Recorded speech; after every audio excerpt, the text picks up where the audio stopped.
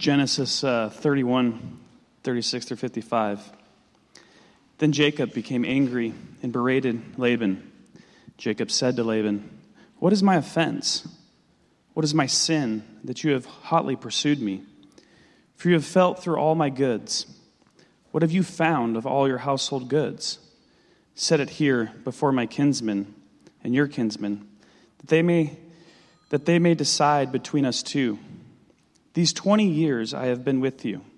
Your ewes and your female goats have not miscarried, and I have not eaten the rams of your flocks.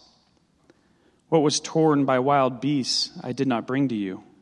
I bore the loss of it myself.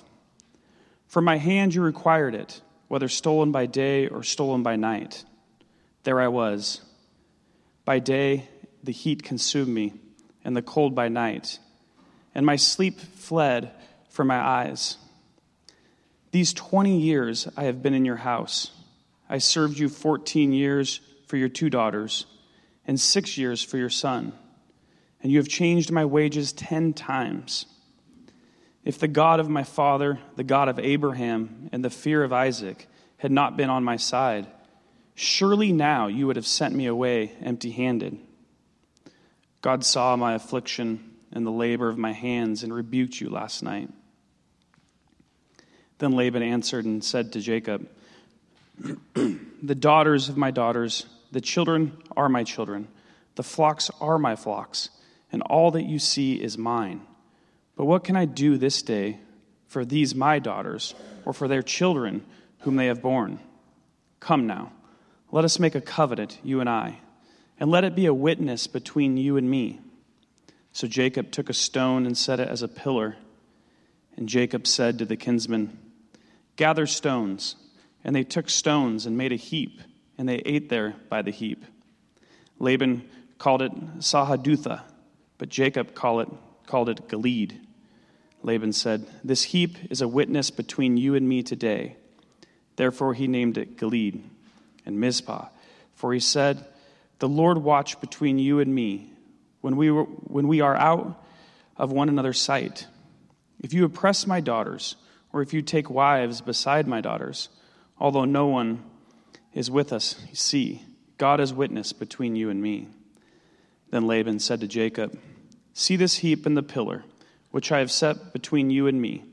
The heap is a witness, and the pillar is a witness, that I will not pass over this heap to you, and you will not pass over this heap and this pillar to me to do harm. The God of Abraham and the God of Nahor, the God of their father, judge between us." So Jacob swore by the fear of his father Isaac, and Jacob offered a sacrifice in the hill country and called his kinsmen to eat bread. They ate bread and spent the night in the hill country. Early in the morning, Laban arose and kissed his grandchildren and his daughters and blessed them. Then Laban departed and returned home. This is the word of the Lord.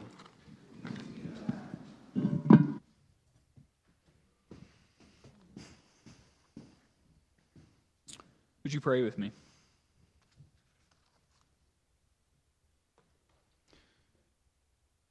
Lord, we thank you for your word, and thank you for the relationship that we have with you in Jesus. It's so different from other relationships we have. You are perfect. You are reliable. You are the relationship that makes sense of all of our other relationships. I pray that you would be at work healing us now, healing all of us who have need of healing in relationships that have not been what we want them to be, that are not what we want them to be. Lord, that you would direct our hearts to see you and the ways that you relate to us, and how that can free us, how that can heal us. In Jesus' name, amen. Well, Happy New Year. Happy New Year. It still counts, I think. And welcome to those of you who are joining us online. We took a break for a chunk of time from this series in Jacob, so now we're resuming. So since it's been some time to kind of play catch up, if you haven't been here for a while, or maybe just have forgotten, So where we are with Jacob, he's really concluding what is the second kind of formative season in his life. If you want to think about his childhood upbringing, he's got his brother Esau and his parents. That would be maybe this first season. And now he's had this second very formative season of his life where he's been with Laban and he's been married and is about 20 years working there. And like God often does, he does some of the deepest heart work in hard seasons. And this has certainly been a hard season for Jacob. And yet, through this, Jacob is emerging out of this, and he's a changed man. He's a very different man than he was 20 years ago when he came to Laban. And you can see it in his person. You can hear it in his voice and his words. He's somebody who is now overflowing with a knowledge of the presence of God. All right? And as is usually the case, right, within hard seasons, it hasn't been as if it's been without blessing. There has been a lot of blessing in Jacob's life as well as hardship. And the biggest blessing being that God has opened Jacob's eyes to him, God, and the relationship that they have and God's presence and friendship in Jacob's life. And so Jacob is so much more in tune with this, so much more aware of what God has done in his life. And so as we come to this passage here, basically Jacob has fled away from Laban. He sort of has run out of favor with Laban. He's run away. Laban has chased after him, tracked him down. And on top of this, Jacob's wife Rachel stole some of Laban, her dad's gods, without any of them knowing it. So Laban has just kind of felt over all of Jacob's stuff. And now there's this confrontation that's kind of been 20 years in the making between these two guys. And what I'm calling this passage, the sermon here, is the end of a toxic relationship. The end of a toxic relationship. And I'm aware here that I'm using a relatively new phrase to describe a pretty old reality.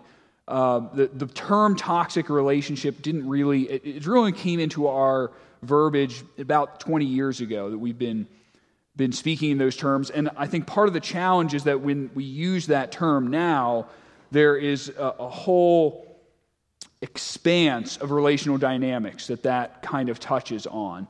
And so I think it's helpful to understand, what are we talking about when we think about a toxic relationship? What is a toxic relationship? I think Laban's relationship with Jacob would certainly qualify as that. But I also think, we're thinking about definitions. I found through a therapy website online what I think is probably a fairly accurate definition that we use now for what this means. And they said a toxic relationship is one that makes you feel, that's a key word, it's one that makes you feel unsupported, misunderstood, demeaned, and attacked. Now, you notice in that definition, the key term is how you feel. Do you feel unsupported, demeaned, attacked, or misunderstood? And I got to say in passing here, but it's worth talking about as we think about the culture we live in. If you've been in any relationship, let's say a relationship 5 years or longer, okay? And that relationship, under that definition, would not describe as toxic at some point. That's not a real relationship in that definition, because any relationship of any depth is going to involve being misunderstood and not supported, both people at some level. That's just that's what a relationship is. Because look, think about it this way: if you have a relationship in which you are always supported, always agreed with in everything that you do, in everything you say, that is not a real relationship. because I guarantee you are doing and saying things that should not be supported, because I am as well. So, you may be in a relationship with somebody who has no backbone or who has no opinions, but that's not a real relationship. So, with that said, understanding kind of all relationships could qualify as toxic, that doesn't mean that there's not such a thing as a problematic, toxic relationship. That's still a reality. And even though that term is new, the reality is not. Right? Ever since, because we're sinners, or we live in a fallen world, throughout all of history, and through all of history to come, there are always relationships that are abusive and demeaning and destructive and unhealthy, and where the primary source of all of that dysfunction is one person. That happens. That is a reality. And one of the primary strains of advice that comes from the world around us when you have a toxic relationship, or you identify something as that, is what? You cut it out. Right? You just cut that person off. And that there's a place for that. That can be the right response. But I will say again that if you combine the definition that we just started with that response to a toxic relationship, or what you think is toxic, you are going to end up very isolated and bitter and lonely. Everybody's just going to get cut off. And so what I want to point us towards in this passage is that this passage offers us hope. This passage offers us a solution, a genuine solution to genuinely toxic relationships. And that is found in our relationship with God. So here's the main point for us, and that is a right relationship with God will heal your bad ones. A right relationship with God will heal your bad ones. And by that, I think this should go without saying, I mean heal it for you. There's no guarantee what's going to happen with the other person. So here's where we're going. I want to attempt to define a little bit more genuinely, what is a toxic relationship. And then I want to look at how this particular relationship with Jacob and Laban comes to a close, which is with Laban's pettiness and Jacob's righteousness. And then we're going to finish with thinking a little bit more about how a right relationship with God can remove some of the sting of toxicity in some of those other broken relationships. So, first of all, what is a toxic relationship? What are we talking about here? And I started where I did for a reason, and that this is hard to get our hands around, because there is a sense in which every single relationship, like I talked about, every single relationship will or can be defined as toxic, maybe wrongly. But there's also a right way, if you go broad enough, that every relationship in your life can be toxic as well. And there's a simple reason for that. And that's because you are a sinner, and the person you're in relationship with is also a sinner. Right? That means there's going to be problems in that relationship. And you're going to be the cause of some of that. All right? And so we got to understand that. We got to keep that in mind. And we also have to keep in mind the fact that there are degrees of toxicity. So, I say all of that because if you don't bear that in mind, here's what's going to happen. Right? Let's say that you're here and you're married, or you're a kid with your parents, or you're here with a good friend of yours, and we start thinking about, or we start talking about, well, what defines, what constitutes a toxic relationship? You're going to think, oh man, I'm in a toxic relationship. This person is toxic. I got to get out of this. And again, there's degrees. There's degrees of toxicity, and there is also a right way to handle toxicity in a relationship, and that starts with getting right in your relationship with God. That's where it starts. Getting focused on that relationship. So let me offer two common threads, I think, that come to the surface when you see relationships that are deeply toxic. And these will come out from Laban's relationship with Jacob as well. And the one is that the person is unappeasable. Right, that's one. Second, the person is unwilling to ever admit wrong. Right, those are two kind of common threads. Unappeasable, unwilling to ever admit wrong. Right? And these just kind of jump off the page when you're looking at the way Laban relates to Jacob in the past 20 years as Jacob gives an account.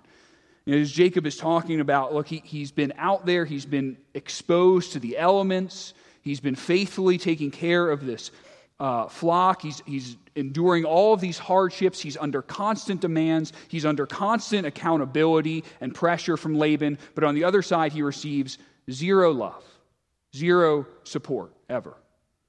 Right? And so Jacob is always bearing the cost. He's always bearing the blame of what happens, while for Laban, it's never enough. It's never enough. He's unappeasable. He's always squeezing this contract with Jacob. He's always pressing on it, applying pressure. See, can I squeeze a little bit more out of this? Can I get a little bit more out of this for myself? Laban, he has this insatiable, calculating approach towards Jacob. It conjures up this picture of, I don't know if you ever seen one of those kind of cartoonish depictions of like the fat cat capitalist, right? Maybe a person, maybe a cat, right? And just like very overweight, like the pinstripe suit, and smoking a cigar, and sitting on a pile of like cash and human skulls, right? Okay, it's actually kind of who Laban is. It's actually kind of the guy that he is, which is why when Jacob comes to what he says in verse 42, I don't think this is an exaggeration where Jacob says, if it hadn't been for God, you would have been happy to just send me out into the cold, empty-handed and penniless. I don't think that's an exaggeration. So Laban has been unappeasable. He's also been unwilling to ever admit that he's wrong. And you can see this right away in the way that Laban responds to Jacob, right? When they kind of come to blows here. And, the scene and the dialogue, it's perfectly relatable. You've ever been in any kind of long-term relationship where both sides have this kind of like pent-up litany of grievances, right? And it's just been, they're just bottling it up, and then, it just all comes pouring out. Or it's just like this torrent of, yeah, you did. And so that's kind of what's happening with both of them. And Jacob, it's more than he can handle, right? Because he has this confrontation, and Laban starts coming at him with things that Jacob has done wrong, and it's just too much. Because Jacob, on his part, he's thinking, but these past 20 years, I've been doing nothing except receiving evil and giving good in return. And this just feels like the last straw. Right, that Laban here has tracked him down, he's hunted him down, he's felt over his goods like he's kind of some escaped convict, right, rather than his son-in-law, rather than a faithful and ill-treated employee of the past 20 years. And so you can understand just the outrage that just comes bursting back from Jacob here, this indignation.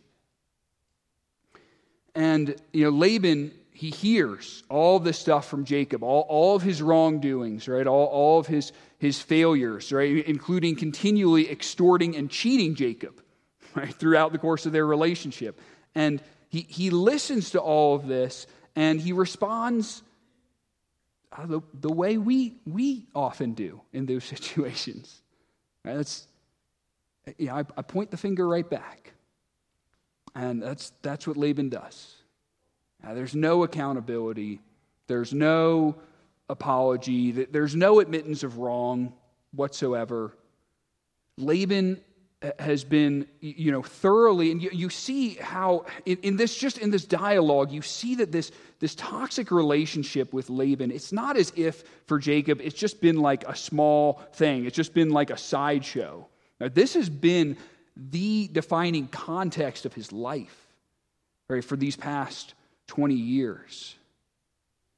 And Laban has been unappeasable whole time, and he has been unwilling to ever admit wrong. I want to stop here and think a little bit, just turn to the question here of how does a relationship with Jesus change the way that we view these kind of relationships? And one of the ways to do that, I think, is contrasting how that relationship works to the way that we usually respond in those relationships.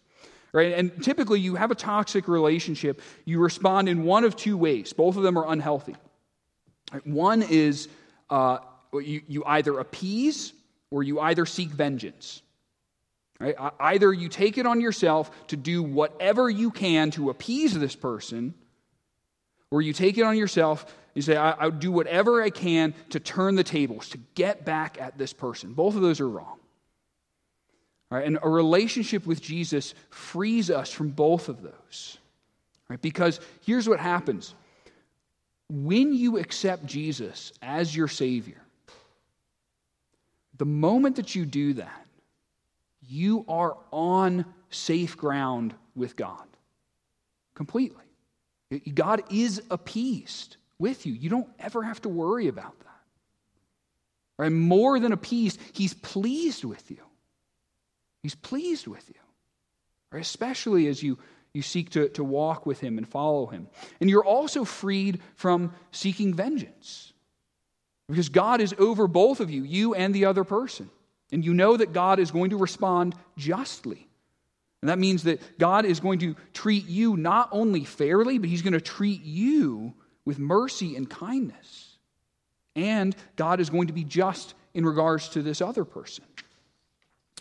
So I want to go on here to look a little bit more closely, though, at both of these characters, both Laban and Jacob, and how they handled their parting. Because if there's ever a time when someone's true colors come out, there's ever a time when someone's true character comes out, it's how they finish. And so we see that here. And it's amazing to me, I mean, it probably shouldn't be, but it is amazing to me, Laban's pettiness, right, and his blindness to his own faults. And as a little bit of an interjection before we get into this, as a warning perhaps, right? Because I know this is what happens. I know this is what happens to me. You know, we hear about, we see, we think about people like Laban, right? And we're able to analyze them objectively. Like, look at this from the outside, and we start thinking about, you know, all of the people in our lives who fit that bill, right? All of the Labans that we've had to put up with, we've had to suffer through. And I think that misses a large part of the point. Because you got to keep in mind here, Laban does not see himself the way we are seeing him now. I guarantee you that. He doesn't see himself that way. And you can hear it. Right? You can hear it in the way that he responds. And this is why Laban has to serve as a cautionary tale to us. Because in his mind, in Laban's mind, he's the victim. He's the victim in all of this. Right? Laban's been the one that he's been out there trying and loving Jacob or taking him under his wing. He's been this sort of, you know, gracious patron, a mentor, really, for Jacob, you know, all this time, really looking after the guy. He's given him everything he has. And there's a lesson here for us, right, that will greatly help us if you ever want to grow in humility, or you ever really, frankly, you want to grow as a person. And that is, we got to keep in mind, we're all the heroes of our own stories. We're all the heroes of our own stories. You know, in other words, you and I don't have such a great perspective, perhaps, on ourselves. Because whenever you have a conflict, or whenever you have a problem with somebody else, who are you siding with? You're siding with me. And it's the other person. They're the problem, right? They're the reason this is so dysfunctional.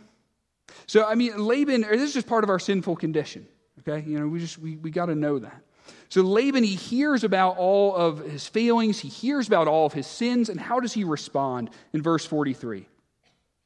He says, "The daughters are my daughters, the children are my children, everything you see is mine." Laban is he's like one of these just stereotypically, cartoonishly bad bosses, right? Or coaches, that's just constantly demeaning, constantly undermining you, constantly attacking you, running you down, right? And then someday, right, despite everything that you're having to put up with, you achieve, right? Some level of success, some reward, you get a better position, or you achieve some sort of recognition, whatever it is, and he turns to you and says, "No need to thank me, no need to thank me. I know everything that you have is because of me, and I just doing my job." That's basically what Laban is saying. Right? And then he proceeds, he goes on in the same breath, not allowing Jacob to respond to that, and he makes a false gesture of generosity. He says, "But what can I do? What can I do this day for my daughters and my children?" And then, perhaps most telling, he doesn't even let Jacob respond to that. It's a totally false gesture.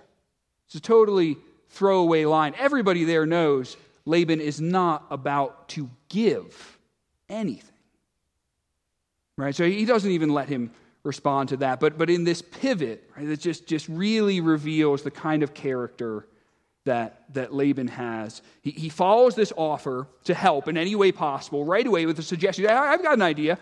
Well, let me help you. Well, here's an idea. How about we make an agreement? How about we make it a covenant?"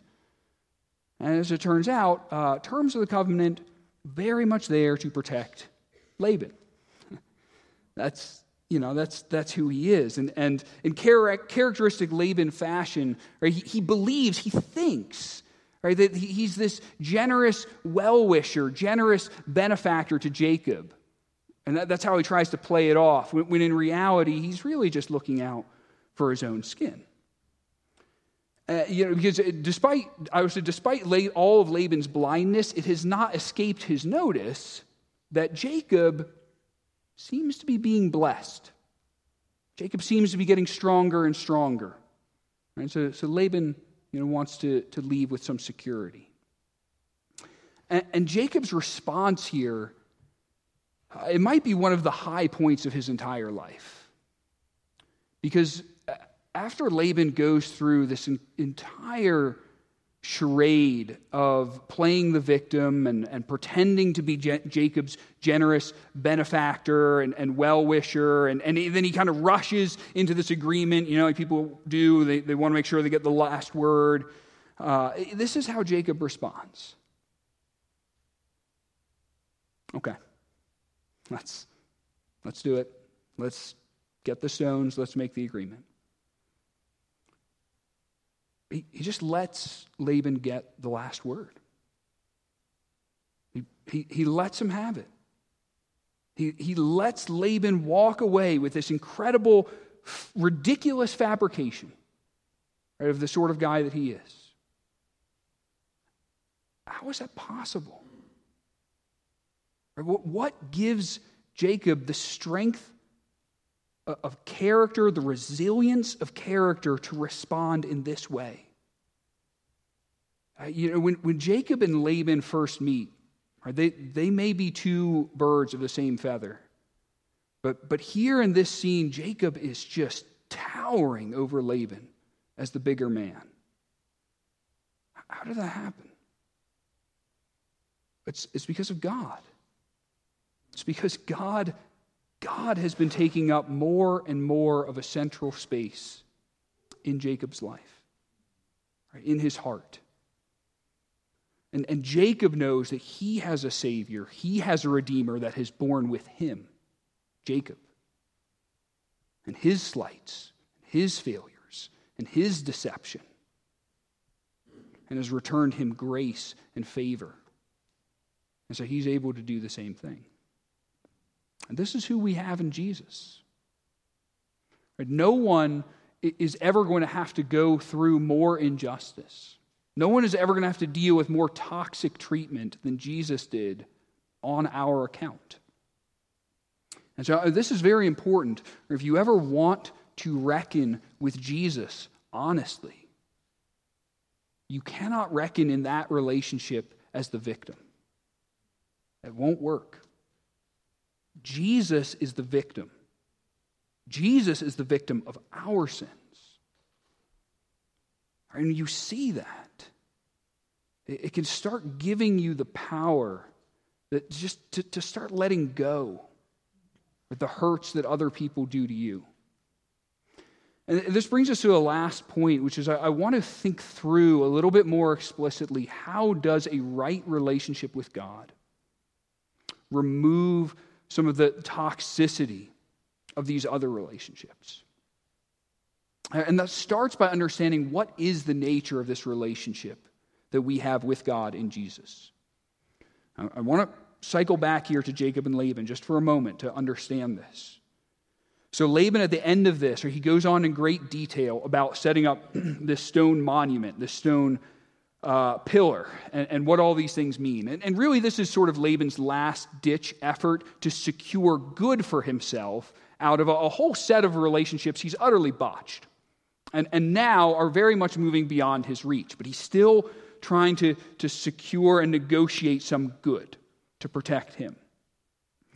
And so the pillar here is supposed to represent a mutual commitment, right? That neither Jacob or Laban will cross over this to do the other one harm. And, by this point, we know how good Laban's word is, but that's not the point for us. The point is that for us, this pillar represents Jesus in our relationship with God. Right? And that is to say that God is for us who Laban should have been. Right? God in Jesus, he chases after us, he pursues after us the way Laban thinks that he's going after Jacob. That's only to do us good, to chase after us with love, with affection, with blessings, with gifts. That's always how God is crossing over towards us. And I think if we understand that is the relationship that we have with God, it can take some of the bitterness out of these toxic relationships. Because I think that is a large part of the source of the pain in some of those relationships, especially when there's a power dynamic involved. Because, usually the pain is because of what the relationship could have been. It's what it could have been. And so it's not so painful as if there's some random person who's a jerk to you.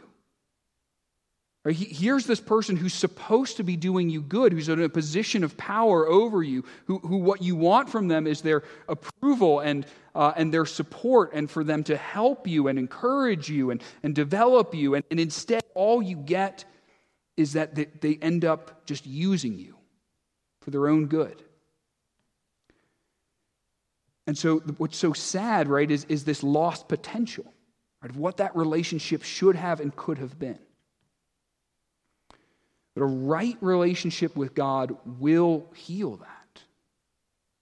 A right relationship with God will heal that.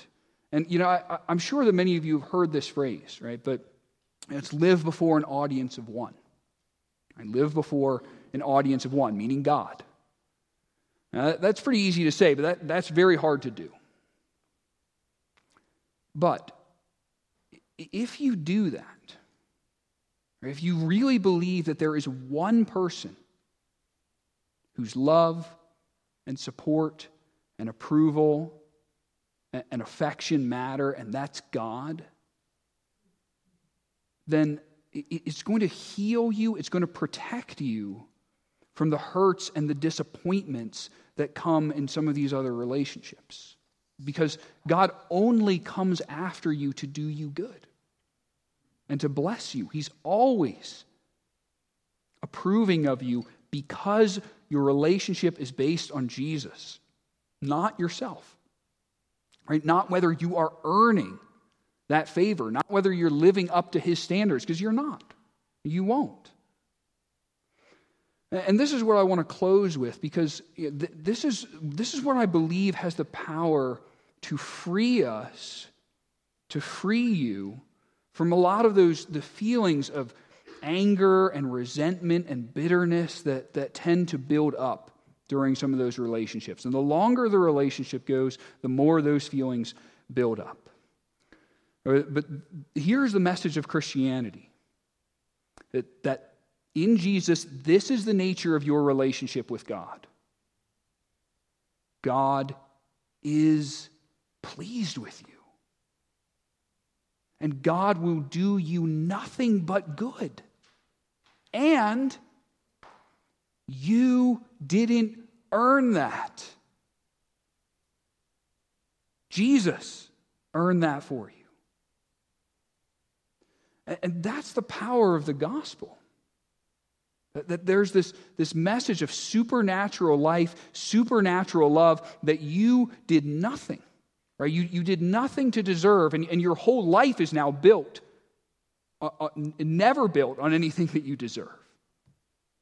And what that means also is that you now have the power to love the person on the other side of that toxic relationship. Right? Now, that doesn't mean that you trust that person. That doesn't mean that you enable destructive patterns. Right? It may, in fact, mean that the most loving thing to do in that relationship is to cut it off. May.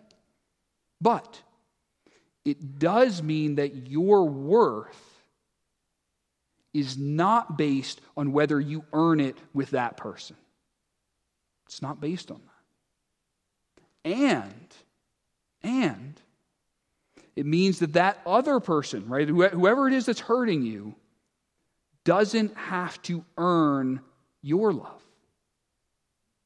You don't have to wait until they deserve it. You don't have to wait till they atone for themselves. You can give it to them for free, knowing it's free, because you are loved, you are accepted in Jesus freely. Let's pray. Father, we thank you that you bear the brunt of the toxicity of this relationship. That we bring our faults, our weakness, our pettiness, our blindness to ourselves. And you love us. And you love us freely, and it's not a conditional love. It's a love that's based on Jesus. It's a love that's secure.